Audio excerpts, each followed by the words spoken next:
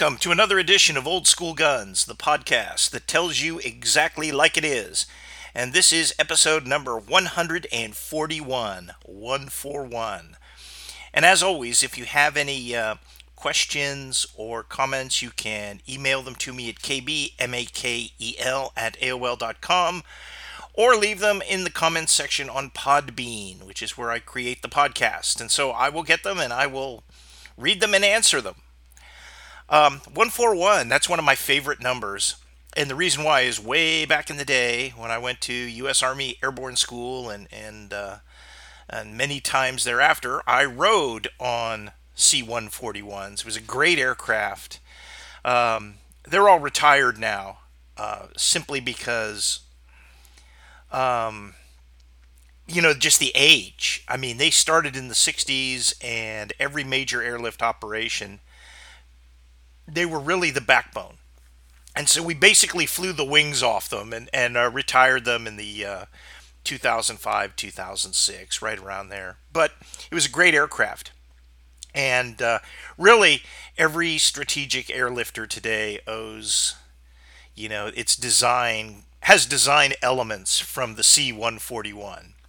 And I can tell you that just the thought of jumping out of a four-engine jet was amazing. And then actually doing it, the exit, I really liked it. I mean, you kind of went sideways. You didn't have this plummet down that you had out of the C-130s or even worse, out of helicopters. So it was a great aircraft, and I've got other C-141 stories, but we'll do those for another time. Of course, everyone has probably at least heard about, because nobody has the stomach to watch, creaky Joe Biden babbling about gun control. And it's like, here's a guy who opened our borders, and fentanyl is coming across in just scads, and it's killing 100,000 people a year. That's okay. But losing 50 or 60 people a year to shootings is just unacceptable to him. And what we have is he gave this speech after seeing the Canadian fascist Justin Trudeau, a criminal who really needs to be put in jail. I mean, is Canada becoming like everything the Russians said about the Ukraine is kind of coming true with Canada? I mean, they're now just basically a fascist state.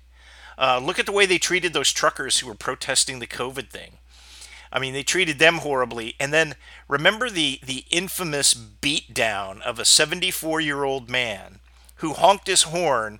This is the crime of the century here. He honked his horn in support of the Canadian truckers who were protesting COVID. And those thug, worm Canadian police pulled him out and put a beatdown on a 74-year-old man. A beatdown. You haven't seen that since Nazi Germany, and that's who the Canadians are. The Canadian flag, probably in the center of the oak leaf, needs a swastika.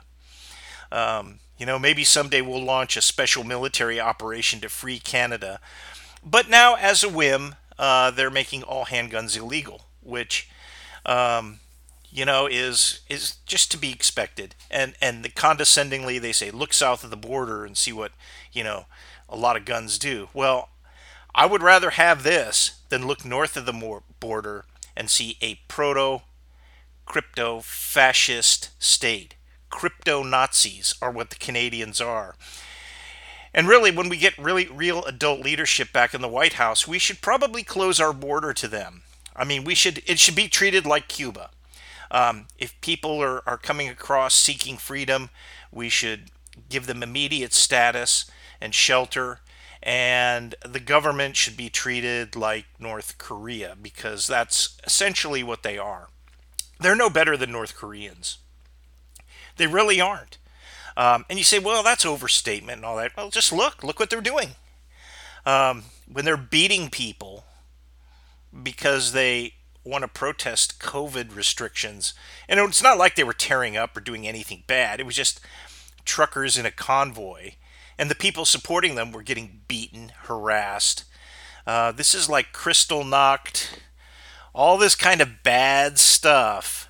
Only instead of Jews, they're just targeting people who don't think like them as fascists.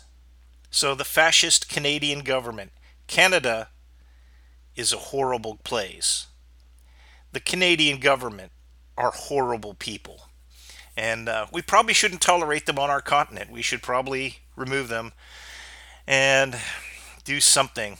You know, you kind of, it rings true. The stuff that the Russians were saying about the Ukrainians, which may or may not be true, maybe partially true. I don't really know.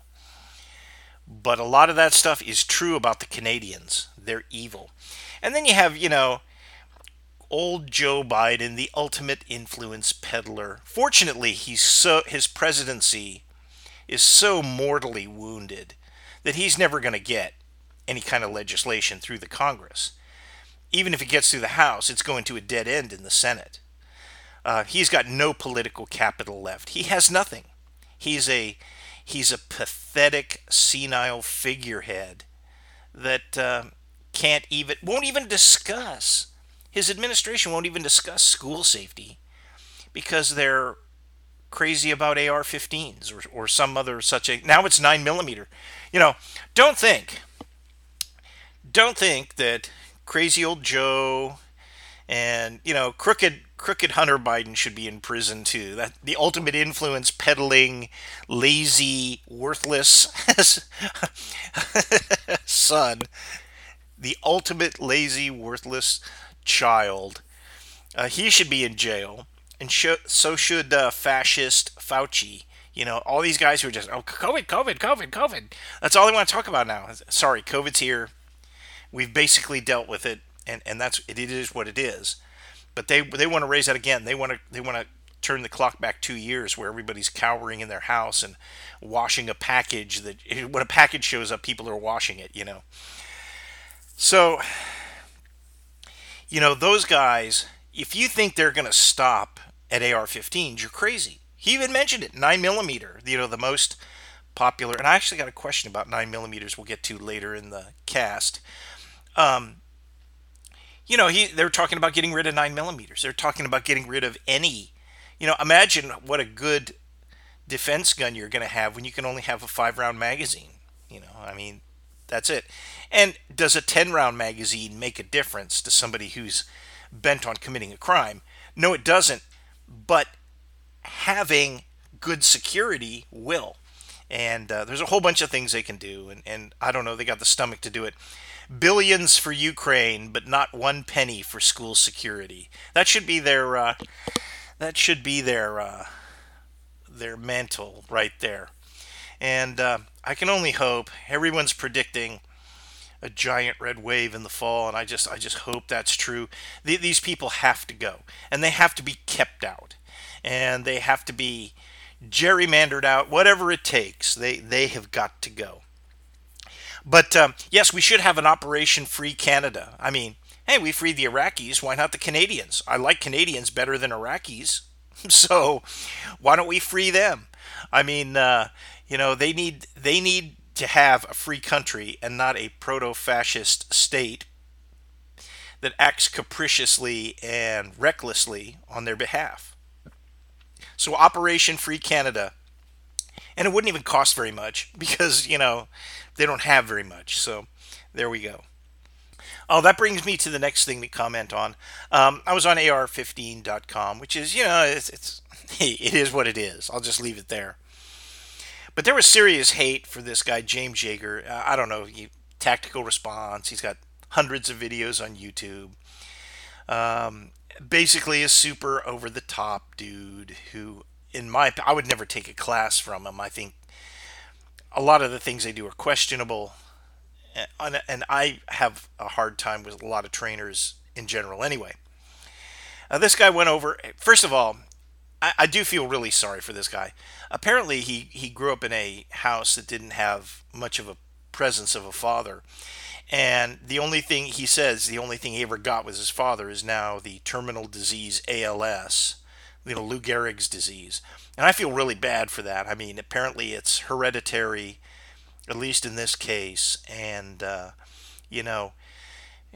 poor guy, I don't know how old he is, but I'm sure he's under 60. I mean, he's between 50 and 60. Other than that, yes, he is a very sketchy trainer. He is the wrong kind of spokesman in many ways.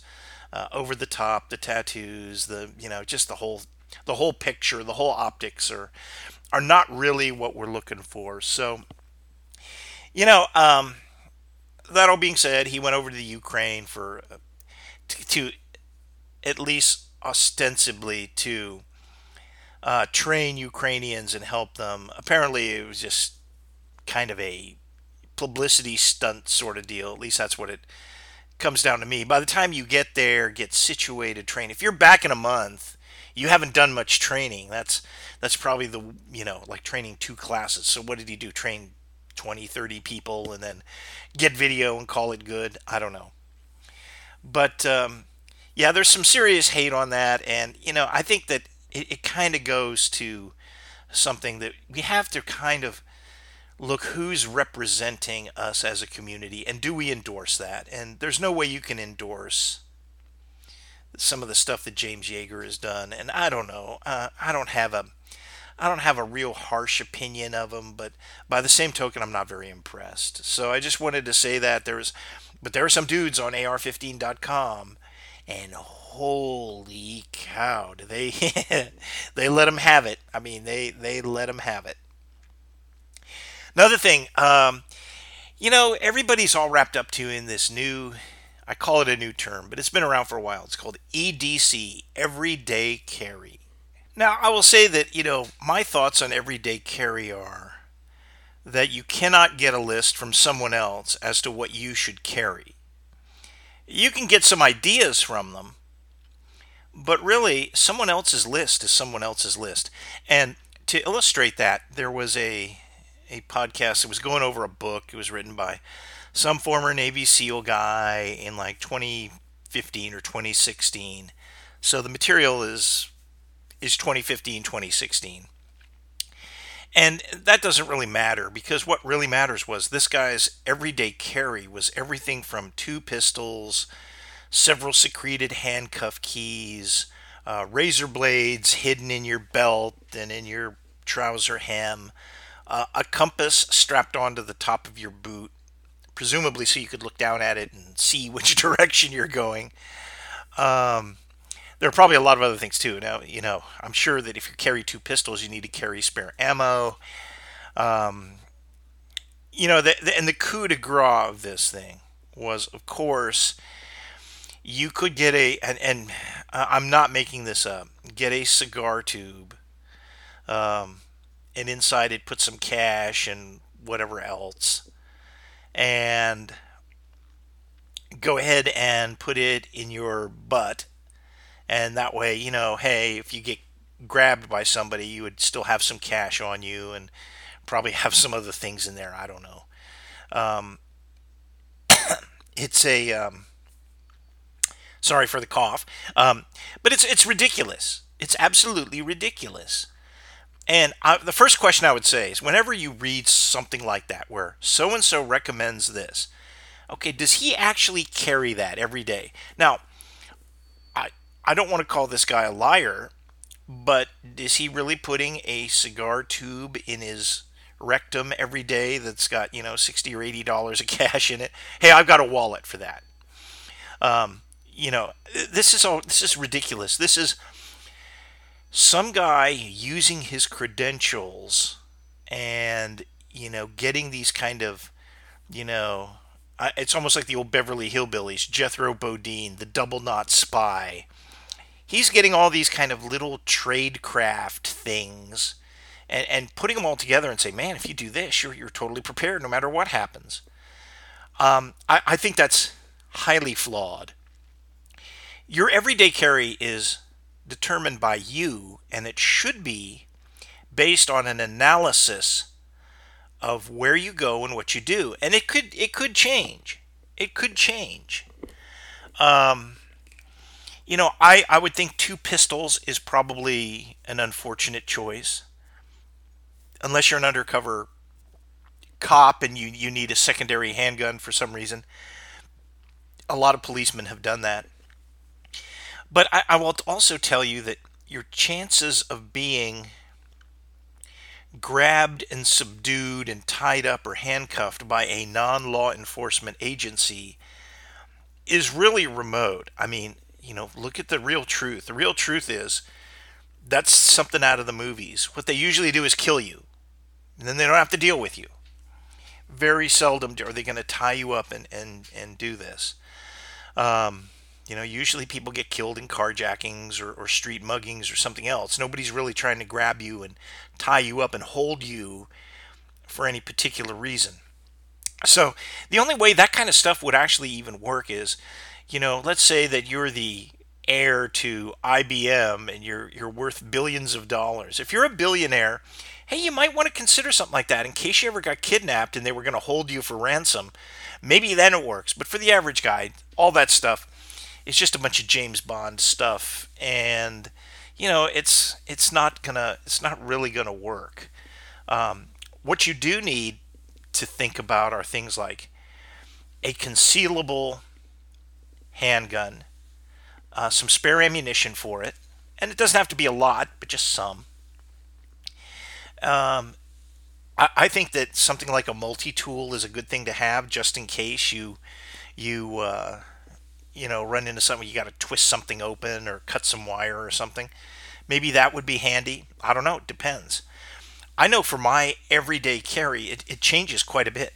If I'm just going to and from work, I'm leaving one secure environment, traveling, going to another secure environment. So, really, my biggest threat is something happening to me on the road. Okay, so that's different. That does not require two guns or a cigar tube in an unmentionable place and all that. So, that's the deal with that. And I don't really need a compass on my boot because I've been on that route and in this area driving around thousands of times. So I know all the landmarks and I know the directions. So there you go. Don't need a compass. And if I did, I would probably have, and they're pretty inexpensive, a little wrist compass I could put on my wristwatch band, and there you go. So it seems to me that putting it on the top of your boot, you're going to get it crunched.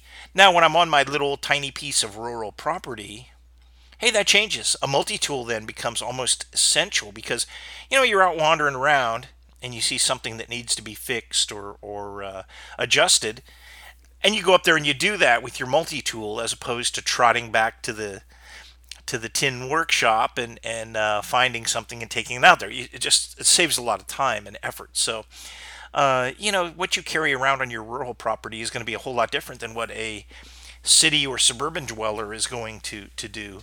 The other thing is that every day carries stuff, and the more stuff you carry, the more stuff you got to keep track of, and all the rest of it. But that is not a shield. Just having that stuff is not a shield to protect you from bad. What protects you from the bad in the world is situational awareness, risk assessment, and using your brain and not your buy it now Amazon. Yeah, this little gizmo would be cool to hide on my belt or whatever else. So I think that don't ever take some of this stuff with a grain of salt.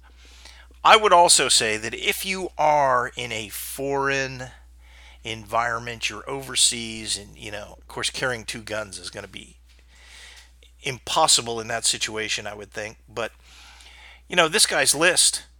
If you're in that situation overseas and you are going to a book to get this list of shit to carry, I mean, you're making a big mistake. You need to go back to whatever agency you work for and get some real training, and not rely on some guy's book. Here's another thing. Military intelligence, military special operations, including Navy SEALs and special forces, Green Berets and all the rest of it, are not spies. Some of those guys think that they're super cool and they got all this spy tradecraft and all the rest of it.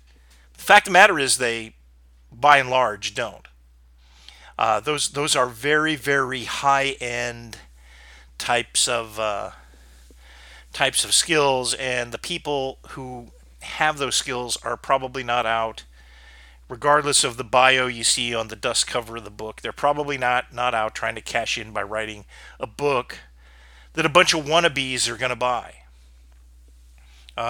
You know, I tore I you know that gorilla book. I tore that up in one. I took a whole podcast and just went, almost chapter by chapter and destroyed that thing. I mean, it was just, it's hokum. A lot of these guys are writing hokum. And just because a guy has a resume doesn't mean that what he says or writes is true gospel and everything else. How do you know this? Well, you kind of know this if you were around long enough and you used to read a lot of the gun magazines. There's still a few around, but they're not nearly as opinionated and hey, you need to do this, you need to do that, as they used to be. But they are still, a little bit that way. But, a lot of those guys who were doing that writing were just ordinary guys just writing because, hey, they got to produce a couple articles. So they just let their imaginations go wild. So I would be very, very careful about taking that kind of advice. Here's another thing I will tell you. And I don't have a lot of experience with this, but I have a little bit. If you start searching a guy and you find sketchy shit, any piece of sketchy shit you find, meaning a handcuff key, a secreted map, or some other kind of deal, you find a razor blade in his belt or something, you are going to then do an A to Z search, because this guy's already, you've already kind of determined that this, you're not just going to just give the guy a pat down and go.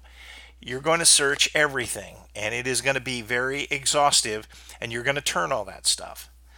So the more of this stuff you have on you, if it's discovered, is an indicator that you're a person that needs to be searched further. And that's why, well, I could keep a handcuff key on my belt, hidden in my belt. I keep another one hidden in my shoe. Whatever all that is. Hey, they find one of them, and they're going to look to make sure there aren't any others. It's just the way it is. It's just human nature. They're trained to do that. Now, if it's a 74-year-old guy who's honking his horn in support of truckers, he's probably not going to get the pat down that some other guy who's carrying a bunch of, or at least a few sketchy items is going to. Just the way it is, just the way it is. Everyday carry. There are guys who go, I carry a med kit everywhere I go. That's good. You should have a med kit in your car and all that. I don't know that you need it on your person unless you're in some sort of a operation. I mean, what everyday carry is it's just a term, and it doesn't mean anything until you make it mean something through the analysis of what could possibly happen to me and what would I need. That's where everyday carry comes in, and that's why it's different for everyone. Different, even two people doing the same thing. If one of them is 40 years older than the other, someone's 60 and the other one's 20, they're going to have different. It's going to be different.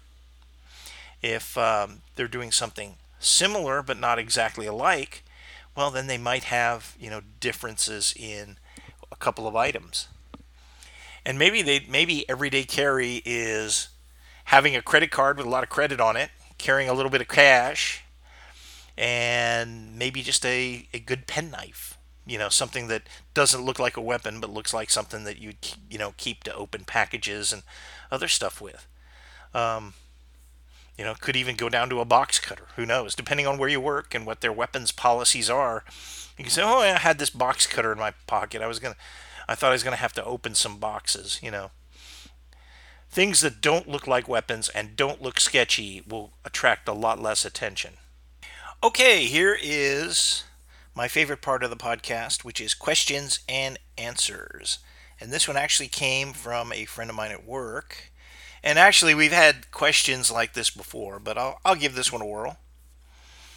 Why are people in the gun community dogging out the 40 Smith & Wesson? My Beretta 96 is excellent. A Beretta 96 is excellent, and in fact, it may be even the best choice in 40 Smith & Wesson. It all goes back to perception. In the perception is 9 millimeter ammunition has improved dramatically in the last, say, 20 years. Okay, it's the bullets are better, the ballistics are better, the terminal performance is better. All that is better, and it is so much better that the additional capacity of a 9 millimeter makes it more attractive than a 40 Smith and Wesson. Okay, you go ahead and flip that around to what I usually answer this with.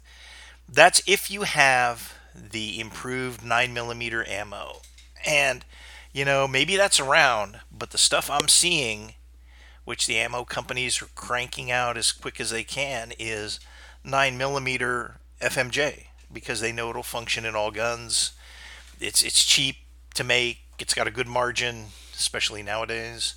Um, so you're in a perfect world, yes, you would have the high speed ammunition. And I'm sure you can get that somewhere. Maybe you can order it online and find it. But, the chance of just wandering into a store and finding it seemed to me to be still pretty small. So I think that's a bogus argument. A lot of people stuff 9 millimeter into 9 millimeter guns, and they really don't care what it is. To the average firearms enthusiast, 9 millimeter is 9 millimeter is 9 millimeter. And yeah, some of the other stuff might be better, but is it going to be worth 2 or 3 times the cost? And a lot of people make that cost judgment and say no. So therefore, 9 millimeter is still the 9 millimeter we all know, going back to a long time ago. So, and actually, our next question is about the 9 millimeter. So I'm going too far into this, but it is the 40 Smith and Wesson has got a bullet that's about a third bigger, 180 grains, 175, 180 grains versus um, 115 to 125 grains for the 9 mil. Similar enough velocity, slightly larger frontal area. And the thing for that is rather than 15 rounds, you probably get 12 rounds. Okay, so that's the cost, and that's up to somebody. Um, I'll be honest. I was when they were cheap and on the market a few years ago. I was seriously tempted to pick up a 40 Smith and Wesson police trade-in. The reason I did not was just pragmatically, I shoot 45 ACP, and frankly, I just don't want to sort the cases. So, 40 Smith and Wesson, to my eyes, unaided, looks enough like a 45 ACP. I don't want to get them confused. So, and when you're dealing with little buckets of spent brass for hand loading, it's just not worth it. So that's why I never did it. But I don't think it's a bad choice. At one time in the late 90s, early 2000s, they were thinking 40 Smith& Wesson should be adopted by the military. So, it's not any less capable than it was. But there's a perception that 9 millimeter is far superior because of the developmental technology that's been put into the newer 9 millimeter rounds. So, pay your money, take your choice. And that brings us to the next question, which I've actually even touched on. Why is 9 millimeter so popular? It is a 118-year-old cartridge. Okay, the answer is very simple. Worldwide, it's very popular.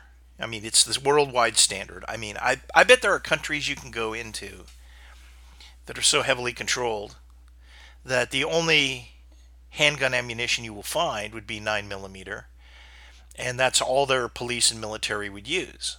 I mean, there are countries that, especially the ones that forbid um, people, ordinary citizens, from owning any kind of firearm. So there you go, and especially Europe, and that's gone through Africa, South America, Asia. You know, it's it's just how that is. The other thing is 9 millimeter is the auto pistol equivalent of 38 Special. Why was 38 Special so popular? Well, because a non-firearms enthusiast, it was the largest gun a non-firearms enthusiast could probably shoot decently. And that's the same thing with the 9 millimeter.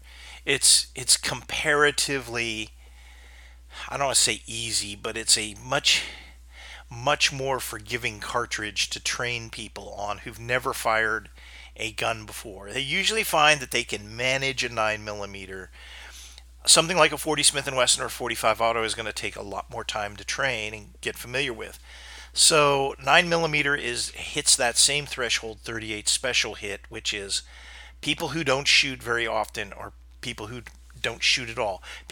And you can look at policemen who might, I don't know how often they qualify, but take people who qualify, say, twice a year for whatever armed profession they have.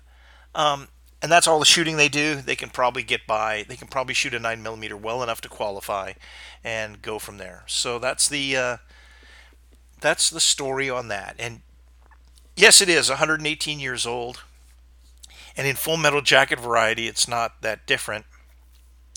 So I would think that, um, it's one of those things. As a matter of fact, one of the cool things is if you've ever shot some older Lugers.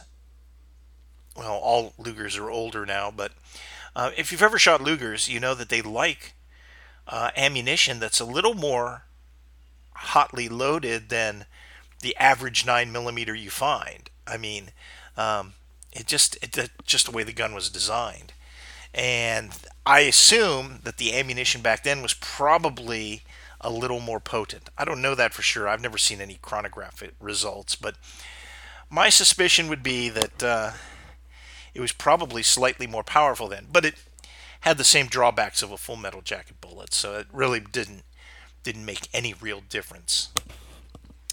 So that is why. Okay. Have you ever fired black powder cartridges at long range, over 500 yards? Um, I have not, actually. Um, I actually have not. I find that black powder cartridge rifles, I like them very much.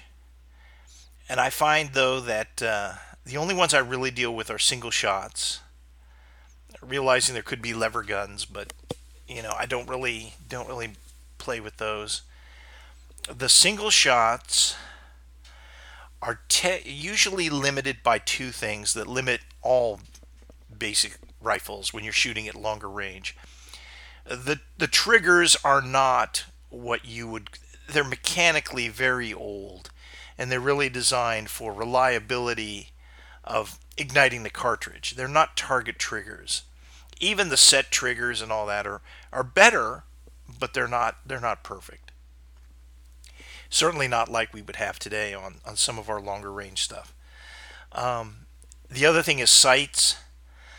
Depending, you can spend a lot of money on both the front and rear sights, the Vernier Tang sights and the front globe sights. You can spend a lot of money on those, and you should if you're going to shoot at long range, because those have to be precision made, and they have to be, they just can't look the part. They actually have to be able to do it. And the third variable is ammunition, and specifically the ammunition variable piece is, do you have the right bullet diameter to match your bore diameter? Do you have the right bullet design to fly? And have you lubricated it properly so that the residue is manageable? So those things all have to be balanced. Which, face it, at 400 or 500 yards, my 6.5 Creedmoor is just a question of scope clicks. Okay, that's it. That's the only question. Um, Whereas I would have to manage all those other variables very carefully to go between 400 and 500 yards with a black powder cartridge rifle. That being said, a lot of people do it, and I'm sure they can take them out to 1,000 yards and maybe even farther. The trajectories really get they start looking like moonshots. But if you can get that consistency, that doesn't really matter. And One of the things I've never really investigated is how much the wind affects those large bullets. And the experts to talk to would be guys who do long range, the silhouette shooting, black powder cartridge silhouette shooting, and go out. I would assume that probably between 0 and 300 yards, that unless it's a really stiff wind, you don't see much. After that, I don't know. You have to ask. It's not something I really want to go and research because simply I'm not actually going to do it. If I had a black powder cartridge rifle that I would consider it a success if I can shoot a good repeatable group at 300 yards and hit a larger target at 400, and I would be ecstatic if I could even get close at 5. That would kind of be where I am. I have, with Trapdoor Springfields, believe it or not, shot cloverleaf groups at 100 yards, which shocked me more than anyone else. I mean, it shocked me incredibly. It was a little high. It was about 4 or 5 inches high, so I would assume that would put me on at like 300 or whatever yards.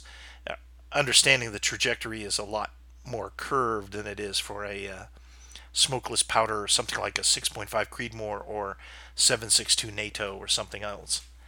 But amazingly, they can shoot quite well. I do find the sights are very, very limiting. The Trapdoor has tough sights. The Martini Henry sight is a little bit better for me. For me, it's a little bit better. And then I have a Sharps, which is a carbine, which really doesn't count because you don't shoot carbines at long range. And I've gotten close to targets, plinking targets. 200 yards. A 200-yard berm. You put things out there like water jugs and all that. I can hit them occasionally. And this is a vintage Sharps carbine. This is not a new reproduction. The new reproductions, I would say, if I was going to do it and all I cared about was hitting the target and I want to use a black powder cartridge rifle, I would of course use one of the new reproduction guns. And I would be very careful who I bought it from. I would have to do all that research and everything else because there've been some sketchy ones put out in the past that didn't perform very well. And a lot of people just didn't even know. I mean, the amount of ignorance sometimes is amazing. Just because it shoots a cartridge does not mean it's like a modern cartridge rifle. There's a big difference between 4590 Sharps and 300 Magnum in a lot of different ways. And, learning those lost arts or nearly lost arts of managing a black powder cartridge rifle, managing black powder, managing all that, is something very cool to learn. It's almost like the guys who go after flintlocks and to a lesser degree cap locks. The flintlock is its own creature, it's its own entity, and those guys take a lot of pride in being able to manage that. I don't want to say primitive, but very early ignition system and getting good results from it. And black powder cartridge rifles are basically the same way. A lot of guys really take a lot of pride in being able to hit targets with those. But I myself am a lot less ambitious than that. Maybe someday I'll change, but for right now, no, I've never done it over 500 yards, and we'll see. All right, would you recommend or carry a Browning high power? I'd have to defer to this. I love the Browning high power. I have to tell you that during our match that we shot, our wild geese match, I could not find my box of high power magazines because I was set on wanting to do that, and of course at the last minute I get rushed. There's all the targets to bring, there's all this, that, and the other. So I did not have the organization that I really needed. So when I went looking for it, I couldn't lay my eyes on it. The clock was ticking. I saw the Beretta, I saw the extra mags, and I went with that and went. So, that's where I was with all that. And, I thought it was pretty good. I thought it was actually pretty damn Good. Our friend of the podcast shot a Browning high power and shot an exceptionally good score, um, which I thought was pretty awesome because I wanted to shoot mine and I didn't do it. So, shot a Beretta, and I always shoot the Beretta reasonably well, but not super great, but not bad at all. And I hadn't practiced with it, so it was awesome though. The Browning high power is an awesome gun as long as you know what you're getting. You're getting a single action 13 or 14 shot. I think they might make a 15 round mag now. They've done cool things with some. We always think that, well, a Beretta is 15 rounds, but by manipulating the springs and a few things, they can actually get 17 rounds in. They've redesigned the internals of those magazines so they can hold more, which I think is cool. And that means that one's theoretically, if you apply that same technology to the guns that hold 17 rounds, maybe they hold 19. I don't know. But yeah, it holds enough. It's a pleasant gun to shoot. They're accurate. They're fairly concealable. One of the more concealable full size automatics, I think. And I think they are still a great design and still a great gun, and they're no less effective now than they were when they came out. So, yeah, I would say if somebody really wants, and there's actually good ones out on the market now. The Springfield Armory's got one, TSIS has one, and I think FN is going to bring out some kind of improved model, which has never worked out for them. Every time they've brought out either a double action version of the high power or something else, it's never actually worked out. So we'll see how that all shakes. Okay, next question. Is it possible to hand load military ball spec ammo for semi autos? Yes, it is, but it is not as straightforward as you would think. Um, what I do is and again, the loads I used in this last match were my hand loads because they work. I got them, they work in semi-autos. So how do I do that? Well, the first thing I do is get a small base die, a small base sizing die, and I basically, after I clean the cases, I will usually deprime them separately, just because that makes it a little bit easier. But I deprime them, then I run them through the small base sizing die. Now, after I run them through the small base sizing die, they're of course sticky and they have lube on them. Then I use a Dillon case trimmer with the appropriate die, and that's also a sizing die, but it's slightly larger than slightly more generous. It's not a small base die. But anyway, while my cases are still sticky, I put them through the Dillon trim, case trimmer, the die and the case trimmer, and that has worked well for me because it's basically getting two sizings, and so if you have that, maybe you have an occasional one that you short stroke or something, anything like that. Really haven't had that problem, but it's really nice having the two sizings, and they're trimmed to the proper length after sizing. I then, deburr them and chamfer the K's mouths. Then I prime them, charge them, put the bullets in. Then I use a Lee factory crimp die.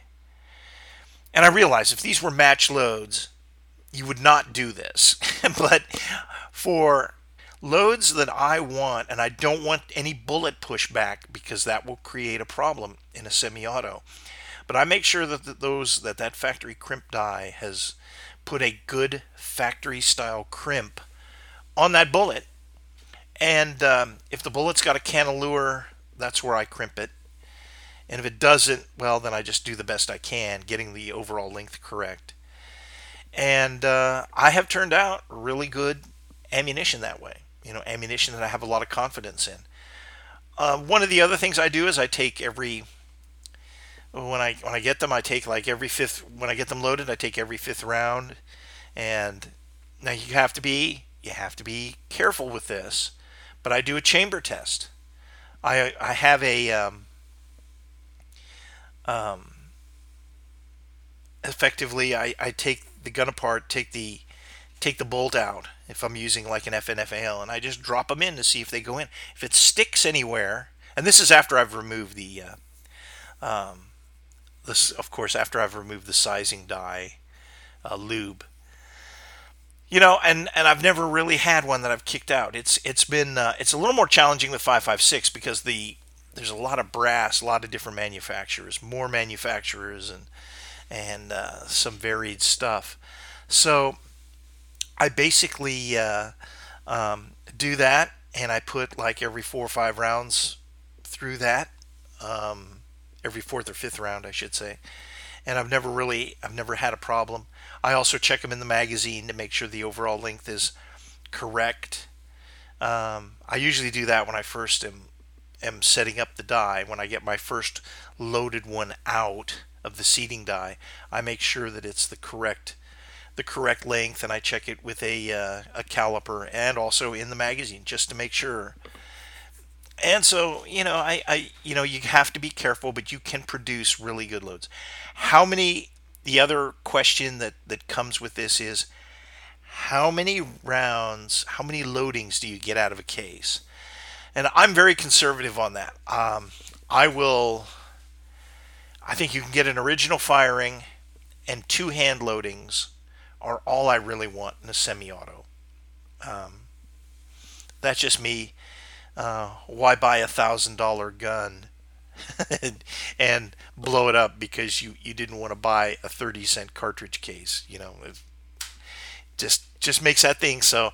Cartridge cases and all that are I know everything's in short supply, but it's just what I do, and I've had very good luck with it. So that's kind of where I am, and that's how I load ball ammunition.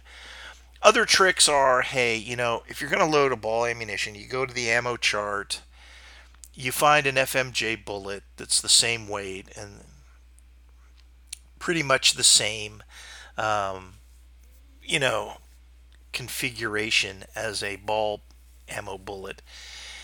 And then you go through the loading manual for that bullet and see what the charge weight is to bring it up to the correct velocity. And the good part is it's almost never, as a matter of fact, it is never a top load. So you're loading kind of moderate stuff. You're not pushing it with maximum loads. So that's all very very good, and that's what I do, and it's worked out very well. I load a lot of 5.56, and I load 7.62 NATO and 30-06 that way. Other stuff I do in smaller batches, but that's how I do it, and it works out pretty well. All right, next question. What do you know about a Swedish M1907 automatic pistol in 380 caliber? Um, well, I know about them. They're basically a larger copy of a Colt 1903 pocket hammerless, and they were basically designed for the Swedish military, in 9 millimeter Browning long, so a little bit bigger cartridge than the 32 ACP you find in the pocket hammerless. So it's been scaled up a little bit. Um, it's rare to find them in 9 millimeter Browning long anymore because um,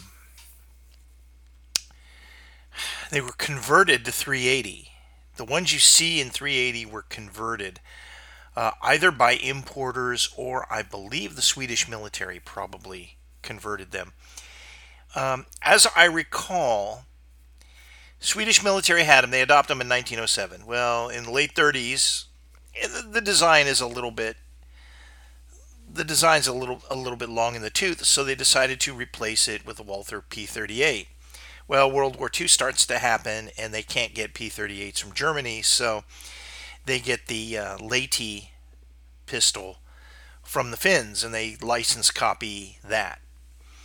So they use that. Unfortunately, a lot of the 9 millimeter ammunition they used was they had loaded for their own submachine guns, which was more powerful, and it created some cracking problems in the Lehti frames.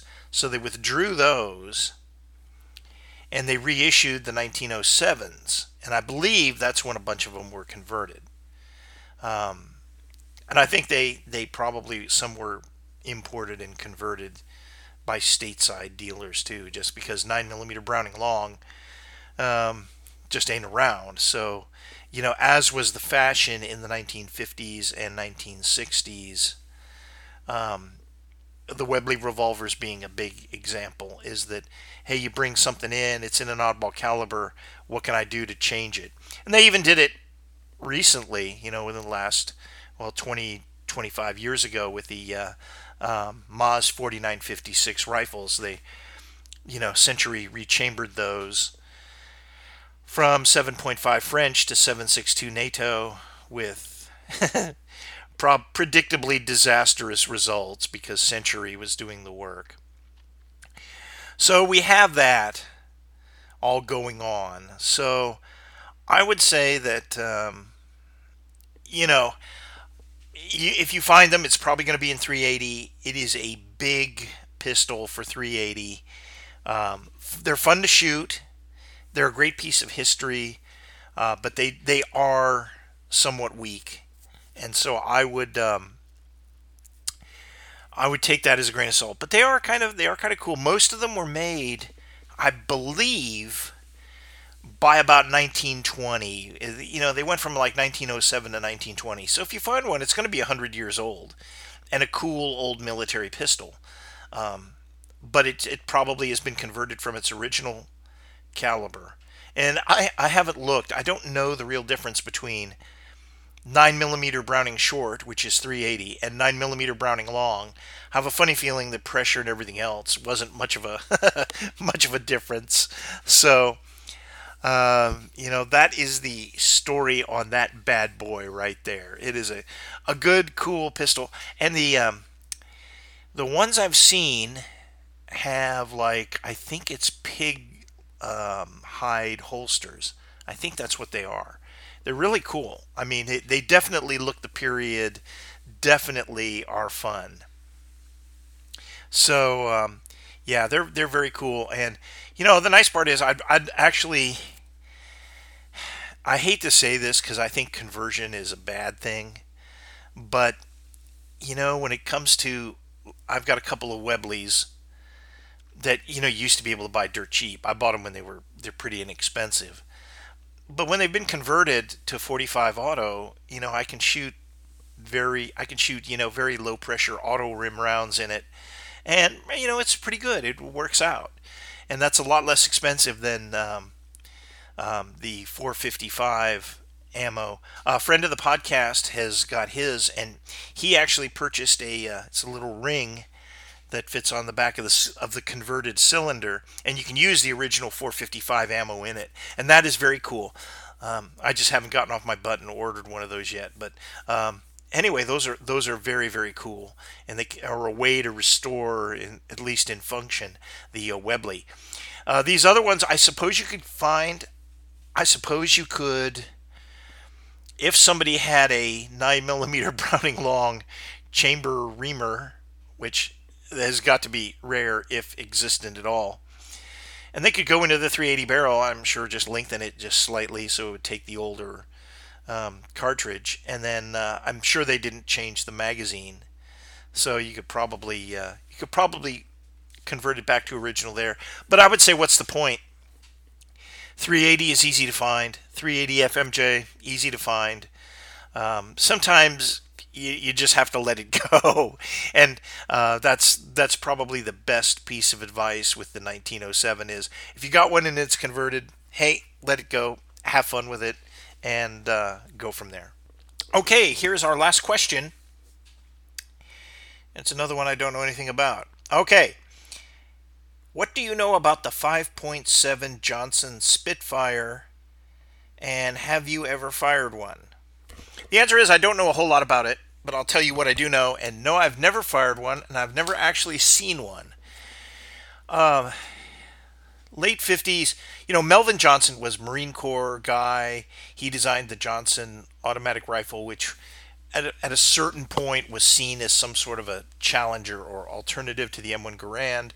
And I think they actually even tested them And they found that the Johnson was a very good gun, but it just wasn't any better than the Garand. And in fact, it probably, in retrospect, when you look at the design and a few things, it was probably in service it would have been found inferior to the Garand. It just wasn't as robust. That's just my opinion, but I think the Johnson was a good but not a great rifle. The Garand is a great rifle.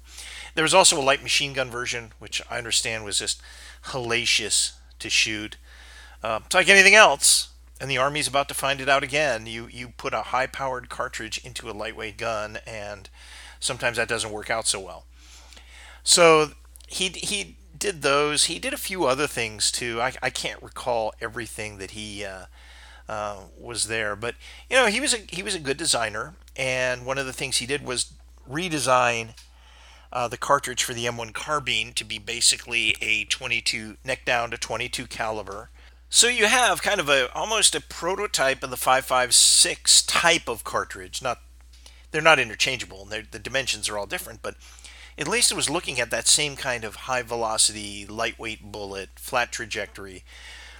He chose the M1 carbine as the platform that he would put that in, which was smart at the time because there weren't a whole lot of light rifles around. So you had a light cartridge and a light rifle.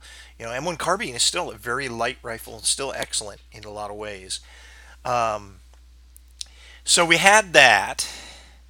And I think he had a company, and they would do two things. They would do an M1 carbine, and I don't know if these were commercially produced or conversions of military carbines. I tend to believe they were commercially produced because there weren't a whole lot of surplus carbines in the late 50s. But he essentially had the M1 carbine, and it looked just like an M1 carbine, except it had the barrel in 5.7, and that there you go. So it would, and allegedly they worked and worked reasonably well. The other one they had was a sporting rifle version, which had a much more sporter looking stock and a few other things, probably enhancements that made it look a little bit more like a sporting rifle. And so those two things, I think they sold a few of them. They were long gone by the early '60s. I mean, they were gone. So, but I've always seen references to them, and I've always seen them around. Um, you can probably get reloading dies for them on a custom basis or special order basis. I can't imagine um, anybody has seen any loaded rounds for those ever. So I don't think there'd be any of that. I think even the finding one of the guns would be very, very. I don't know how rare they are, but I do know that they're very scarce. I don't think I've ever seen one for sale or anything. Not that I was ever looking for it, but uh, I think though it's a very cool idea, you know, and you kind of look at the M1 carbine is such a good design that maybe the 5.7 by 28 would be a good fit in it because the Johnson was 5.7 by 33, so it'd be 5 millimeters, which isn't that much shorter of a case. You could put a little bit longer bullet in it probably, and then use the standard M1 carbine magazines. That'd be a very interesting gun. That'd be a very interesting gun. Kind of it would be a hybrid of the first and one of the best PDWs and the latest PDW. How cool would that be? Um, yeah, it would be a very interesting project just to do, if nothing else. There are guys who sit around and think this stuff up and might crank one out, but I think that would be a fun project to do. And there are companies that make you can buy basically almost anything for an M1 carbine aftermarket. So if you just made a receiver and a barrel, you could probably just get the aftermarket everything else.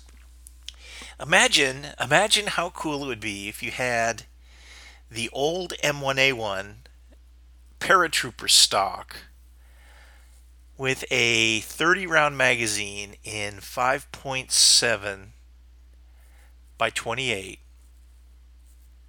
Yeah, that would be a very cool gun to have. Now, is it any better than the regular carbine? I don't know, but that would be a fun experiment to do because you can essentially get those things. You can get the repo stock. You can get one of these, you know, newly made M1 carbines, and then you would just have to source a barrel, and I'd probably have to tweak around with the it's kind of that short stroke gas system or tappet system, I think they call it. It's actually a tappet system. You'd have to monkey around with that a little bit, and that would be very cool. That would be very cool. Um, yeah. So there you go. That's all I know about it.